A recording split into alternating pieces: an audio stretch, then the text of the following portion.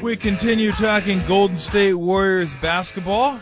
Series tied at 1-1 as it resumes Friday night at the Oracle. And always a pleasure to talk to the Warriors center, Andrew Bogut. Andrew, what's up, man?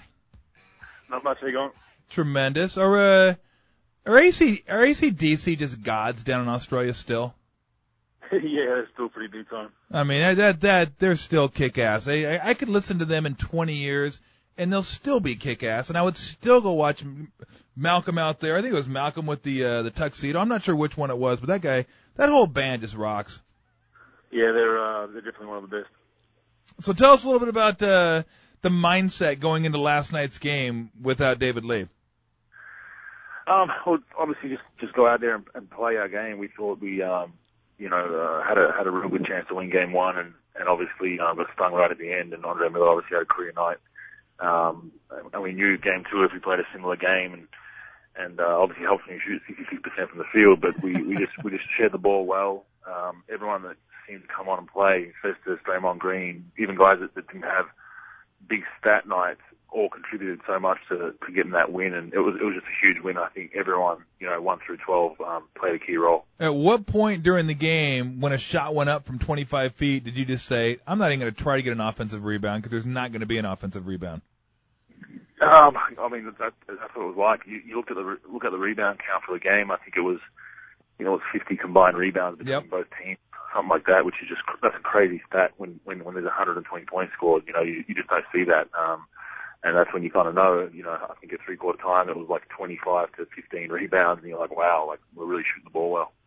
Talk about the rebounds a bit, because I know that was going to be one of the major points of emphasis in this series for you guys. Transition defense was going to be one, keep them out of the paint, another one, but keeping them off the offensive glass. They're the number one offensive rebounding team in the league by percentage, and I think I've said this stat over and over again, so if I'm saying it for the 20th time and you're listening, bear with me. They rebounded 30% of their available misses on the offensive end. You guys have held them to about 15% of misses on the offensive end.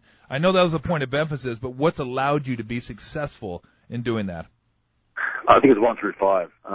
Everyone needs to be involved on the boards. We know that if we don't secure the basketball, we're not going to have a chance to go and score at the other end. So whether it's, if I go and help on a help side drive, I got to know that Klay Thompson and Steph Curry are cracking down on my man and making sure that Kenneth Faried or JaVale McGee doesn't get an easy run to the basket. So it's everybody that's doing a great job, and obviously when you got 5 guys boxing out, it makes it much tougher for them, and we've done a great job of it so far. We need to keep doing that. One of the things that has hurt you a little bit over the first two games is Ty Lawson's penetration. He's tough to stay in front of no matter who you are. He's just super quick, and he finds a way to get to the rim. That's kind of his game. Is there anything that can be done in terms of keeping him from getting, because once he gets that head of steam, I don't care who you are, you're not staying in front of him, man-on-man defense. Is it something that you accept is going to happen occasionally because that is how he plays, or are there things you can do to make sure you limit his penetration? Well, we're not overly concerned. I mean, he is getting in the paint, but he's so good at doing that against anybody in the league that, it's not going to change against us. What we're trying to do is make him finish at the rim. I'm committing late to his penetration and trying to make him finish over the top of me. If I can get the block, I get it. If I don't, I change a shot. But we want him pulling up for pull-up jumpers. We think that's not his strength. So if he penetrates and he pulls up for a free throw line jumper and he makes them, we'll live with that all day long. So we have our certain keys of emphasis that we look at with Ty Lawson, and one of them is we're not overly concerned if he's getting in the paint as long as he's not getting open layups or kicking out the open shooters. But Denver are shooting the ball as well as they'd like from the three either, so that's definitely playing into our hands.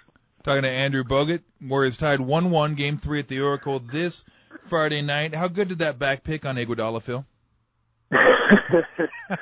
Yeah, it was good. I mean, they were pressuring us full court, so whenever that happens and our guards are getting heat put on them, you run up there and you crack one of their guys and their whole team sees it and they stop picking up full court after that. So nothing dirty in it. If there's anyone to blame, it's the big guy that was guarding me. I think it was Cooper or McGee at the time. And called the screen. So don't get mad at me. No, absolutely. No, I was applauding you. I enjoyed. Oh no, I'm just saying. No. I'm talking about their team. Yeah. One of them tried to say something to me during the game, and I said, "You you go after your own teammate. You know, he calls a screen, he doesn't get nailed. Absolutely. Don't look at me. No, that's exactly what I used to say. Hey, my fault. I'm just setting a screen. You know, you want somebody to yell out screen? Get on your own man for running back down the court with his head turned the wrong way. Exactly right. And that was funny about it too, because I thought actually they thought it was an illegal pick. I didn't think it was an illegal pick. I mean, you turned your elbow or shoulder maybe a little bit into him, but then Koufos goes down and sets a decent looking pick, and he gets called for a foul. I thought their bench was going to explode at that time, but they seemed to take it okay, I guess. Well, I mean, it makes up for the two they caught on me in the first 5 minutes. I mean, yeah, that's right. One of them, I mean, they're playoff screens, and to call those in the first 5 minutes obviously hurt me a little bit because it took me out of my rhythm. But, yeah. I think the good thing about the referees last night is they're consistent. They called moving screens early, and they called them late. So we definitely can't fault the way they refereed the game. Yeah, I thought that was a big adjustment that you guys made from game 1 to game 2. Was that a lot of the high screen and rolls in game 1 were the 1-4 screen rolls that Wilson Chandler could just sit on and double team. You guys ran a lot of the 1-5 pick and rolls up top in game 2, and McGee and Koufos weren't nearly as effective as trying to get out on that, and I thought it opened up a lot of opportunities for Steph Curry to get real nice looks. Yeah, not only that, when we ran 1-4, even 1-4 down screens or 1-4 pick and roll, they were just switching because they had, Wilson's really a three-man playing the 4 spot, so they kind of screw up our whole spacing by just switching it, and then we have no advantage, and then we're going to kind of go on with one-on-one basketball, whereas if myself or Festus sit in the middle pick and roll, they can't switch it to go to help, and then we're rolling to the basket. You saw Festus in the fourth quarter, they got 2 dunks in a row because they're so scared to help off a Klay Thompson or a Steph Curry. So that offense, has been really clicking the last game. The one thing I'm wondering if you're concerned about it at all is I think you put him on the free throw line 28 times in the first game, 38 times in the second game. Is that something moving forward in this series that you're going to have to cut down on a little bit? A little bit, but you know what? They're so good. I mean, they're the best paint point team in the league, so they get in the paint a lot. So we don't want to give up easy baskets, and I'll take a hard foul over an open layup any day, and if they're not the free throws down, so be it. But if we're giving them easy layups and ones, that's when we're in trouble. So look, we'll take 25, 30 free throws, if it stops open layups, and adjust from there. But we need to just keep protecting the paint. I think we did a good job of it yesterday, even though they got to the line a fair bit. They only had probably 5 or 6, wide open dunks or layups for the game. How big was the second quarter yesterday? You guys came out with a lineup. If I remember correctly, it was Steph and Carl Landry, and then you had Azili and Draymond Green and Richard Jefferson. And I was wondering at the time when I was watching the game where you guys were going to go to for production offensively with that lineup, because it's not a lineup I've seen a lot of. Richard hits a three-pointer. Draymond hits a three-pointer. Vest has scored, I think, a bucket or 2. Carl, I think he had the 13 bench points in that quarter. How big was that little stretch where guys came in and not only contributed offensively, but did some nice things? I thought Draymond had some really nice passes. The offensive rebound, the kick out to Klay Thompson for a 3, the defensive rebound, and the full court outlet pass that led to a fast break. I mean, he did some really nice stuff, but I thought that the beginning of the second quarter was key, that lineup came in and not only, held the lead steady, they increased it for you guys.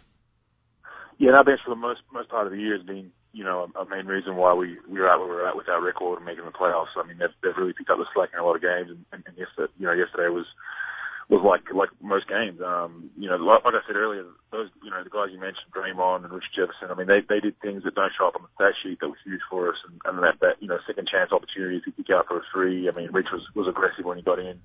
Their defense, they're talking, and when you got guys like that, most people just pick up a stat sheet and say, okay, Draymond only had 5 and 3, he didn't play well, but he was one of our most important players yesterday. Got some key rebounds and some key defensive stops. So, like I said, yesterday was a true team effort, and hopefully we can give it up. Hey, Andrew, how big do you think it was for some of the guys that didn't have any playoff experience going into this series? Steph Curry, Klay Thompson, Harrison Barnes, who's a rookie. They really, it didn't seem to faze them at all, even in game 1. But to have the games that they had in game 2 on the road against the Nuggets, how much do you think that does for everyone's confidence coming back home to the Oracle on Friday? Well, it does a lot. I think it just goes to show then that the game itself, I've said this many times, but doesn't change. It's still 5-on-5. You've still got 3 referees. The only thing that changes is, you've got a sold-out arena. You're on national TV every game, and there's much more. Instead of 5 journalists here, there's 30 or 40. That's the only thing that changes. So, We knew if we just played our game and those guys just play basketball, at the end of the day, it's the same thing as a regular season. There's no need to put extra pressure on yourself just because of the playoffs. What do you think about that Harrison Barnes reverse freaky dunk? Well, not just that, he had the one before that where he dunked on him again, going baseline. So he's been really good for us, especially in the starting five. We moved him to the 4 spot, and coach made a great adjustment to the starting five and put him on Wilson Chandler, and it took them out of some stuff. And Harrison, was very aggressive on the other end. And he's a young kid. He's a humble young kid. He works his butt off. He's always in the gym working on his game. And I'm not really that surprised that he played that well, because I can definitely see him being a very good player in the future. Okay, look, the first dunk, I could have done that. I could have done the first dunk. The second dunk, it was still on him. I couldn't have done off a trampoline. It was still on him. That was the great thing. It was on Randolph, and it was incredible. Randolph goes for it again and gets smacked on. But look, I've been on the other end of those as well. So, I've been dunked on twice, 2 games. I don't really care. I'm still going to try to block every other shot. So, that's part of the game. It was very spectacular, but it obviously was a big play for us. Well, see, you can block shots, so I expect centers to go after shots, and it's not that big a deal if they get dunked on, because they're willing to go over there and do what they're supposed to do. They're supposed to go over there and try to block shots. Would you think less of me if I told you that I wasn't a big shot blocker and I usually tried to get out of the way? Well, I think that's worse in my opinion. Not personal, but I think if you are right there in your time, you can jump and have a shot at it, and you move out of the way. I think that's softer than going for the dunk. If you get dunked on, I mean, this day and age of social media and all these kids that think they're heroes on Twitter will post, saying, you got dunked on, RIP, all those funny things. I really don't care. If I get dunked on 5, 6 times in a row, I'm going to still go to block it the 7th and 8th time. And that's just the mindset of me protecting the paint. Okay, what if I didn't actually go for the ball? What if I just went up there and hit someone with an elbow right across the chest, not even trying to go for the ball? That's good. Okay. That's good. I mean, look, because I did that too. You got to do one or the other, and that's honestly that's what most coaches preach in the NBA. If you're a big fella, try to block the shot, take the charge, or hard foul. Don't just move out of the way and kind of like a against the bull, waving the red towel and let the guy go right past you. Yeah, I think what you're saying is don't be a puss. Exactly, yeah. There you go. Talking to Andrew about the Golden State Warriors. Are you ready for the noise on Friday night? These guys are, they're going to be insane. They were insane 6 years ago when they played the Mavericks. I would expect nothing less after you guys won the game in Denver last night, that it is going to be an absolute zoo Friday night at the Oracle. We want to see the 6 years of pent-up frustration that they've had all come out in Game 3 and 4. So that'll be, a great atmosphere for us. Our fans have been great all year, and we know that in a playoff series, they don't really need those seats in the arena. They will stand the whole game from what I hear. So, hopefully they can get on the Denver crowd a little bit, because there was a couple of, fans getting on us, riding us behind the bench, which was always good fun, but hopefully we can tenfold that and get after those guys too. Hey, Andrew, well done, man. It was fun to be there watching the game. It was a hell of a game last night, and we'll look forward to being out there again Friday, and I always enjoy the conversation, and best of luck this Friday at the Oracle, man. No worries, man. See you later. All right, Andrew, thanks, man. I appreciate it. Once again, if you're going to the game this Friday night, get there early. Got the A's game. Going to be a lot of people out there.